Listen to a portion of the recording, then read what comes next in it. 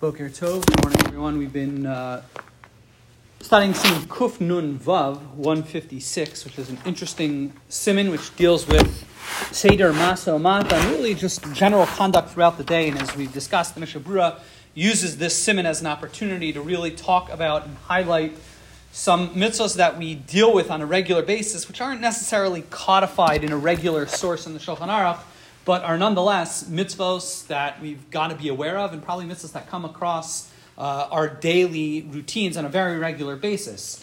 And this is what a lot of the Achronim do in this siman as well. So it's not just the Chafetz Chaim that does this. He tells us, we talked about last time, we've got to love our friends like we love ourselves. Certainly there are other mitzvahs that deal with Avas Hager, we deal with converts. There are Shnei mitzvahs Hasehim. There are two mitzvahs Haseh. We have to be kind to Gerim particularly. He goes on and tells us, Asone Echad Yisrael Belibo. If a person hates another Jew in their heart, you violate a negative prohibition of Lo Sisnas Achicha Bilvadecha. You shall not hate your brother in your heart. Well, let's say I don't hate him in my heart, but I actually tell him to his face that I hate him. Or better yet, let's say I punch him in the face and tell him that I don't like you. So the Mishnah Berurah points out, if a person hits his friend, or if a person shames his friend, you haven't violated Lo Sisnas Achicha Bilvadecha. You shall not hate your brother in your heart because you've expressed it. You haven't violated that prohibition. Rather, you violated the prohibition. If you hit someone, there's a prohibition of lo yosif la hakoso. You're not allowed to hit someone without the authority of the Beis Din, which is the case of makos. But other than that, and there's a prohibition of hitting someone. Ubecherof, and in insulting someone, there's a violation of lo sonu ishasamiso. You violate the prohibition of lo sonu. You shall not oppress someone in your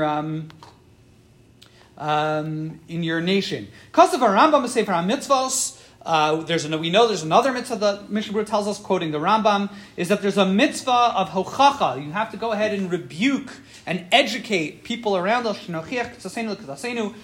have a responsibility to go ahead and to educate and to rebuke. Now, rebuke doesn't mean to yell, to punish. Rebuke means, I've always understood it in the halakhic sense, means to educate. We have a chiyuv to go ahead and educate. Keep in mind, you've got 85% of North American Jewry are non-observant. So us who are proof in Hebrew. What's that? To prove.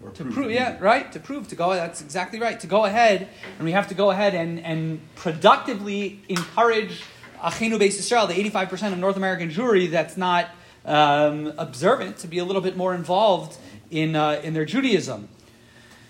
He then tells us, we have a chiyuv to go ahead and be very particular when it comes to orphans and widows. He defines this prohibition of being kind to orphans. He says, when it comes to this specific prohibition, a yasam, an orphan, is considered means to the age where a child doesn't need their parents to help them out. So it's hard to know exactly what that age is. Probably would depend on each child. But at a certain point, if a child doesn't really need their parents to go ahead and get themselves through the day, so you haven't violated this law. But again, there are plenty of other prohibitions. Now, just to conclude, the Mishnah Berurah points out, and this is where you see the idea of marketing. You got to market. The Chafetz Chaim tells us, "Amarga b'chavero over below sasa shnemar ba'amecha."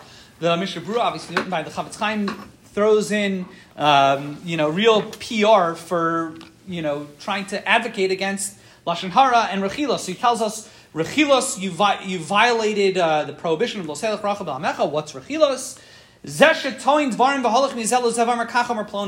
is when you go ahead and you create animosity between two people. You go to Ruvain and you tell him, did you hear what Shimon said or did to you? So that's creating animosity between Ruvain and Shimon. Ruvain now hearing what Shimon has said or done to him, Ruvain now dislikes Shimon. That's Rechilos. And he says, interesting, I don't recall this in Sefer Chafetz Chaim. He tells us, Yesh Avon Gadol Mizeh, there's a worse sin. He tells us that that's Lashon Hara. Lashon Hara, he calls that being worse than Rechilos. I don't remember him saying that in other sources. That Lashon Hara is Misaper B'gnus Chavero, Afshu Omer Emes. It's going ahead and telling about the negativity of your friend to someone else, even if you're telling the truth. he points out, Ha'omer Sheker, if you tell falsehoods, that's mostly Shemra. But if you go ahead and you say something that's, even if it's true, if it's Dvarim Shegarmim Im Nishmo Ish Mipi Ish, if it's the definition of Lashon Hara in the Mishnah Berurah, he tells us, it's the type of thing that if someone hears about it, Lahazik Chaver Begufo B'mono, Vafil Lahatzar O Lahaftido, it's going to cause him damage either to his body or to his finances, or even to cause him pain or anxiety. Lashon Hara. This is Lashon Hara. And he goes and tells us, in case you're not sure what those halachas are, go ahead and check out the book called Sefer Chavetz Chaim. It's also obviously written by the Mishnah Berurah. So you learn those halachas, and I'll use this. If the Chavetz Chaim is allowed to go ahead and do a little bit of marketing, I'll do my own marketing. I give a daily WhatsApp video on the laws of Shmiras Halashon. You can log in or sign up, and you get those daily WhatsApp videos.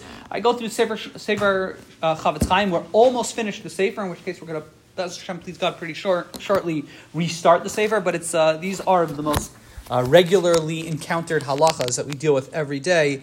Have a wonderful day, everybody.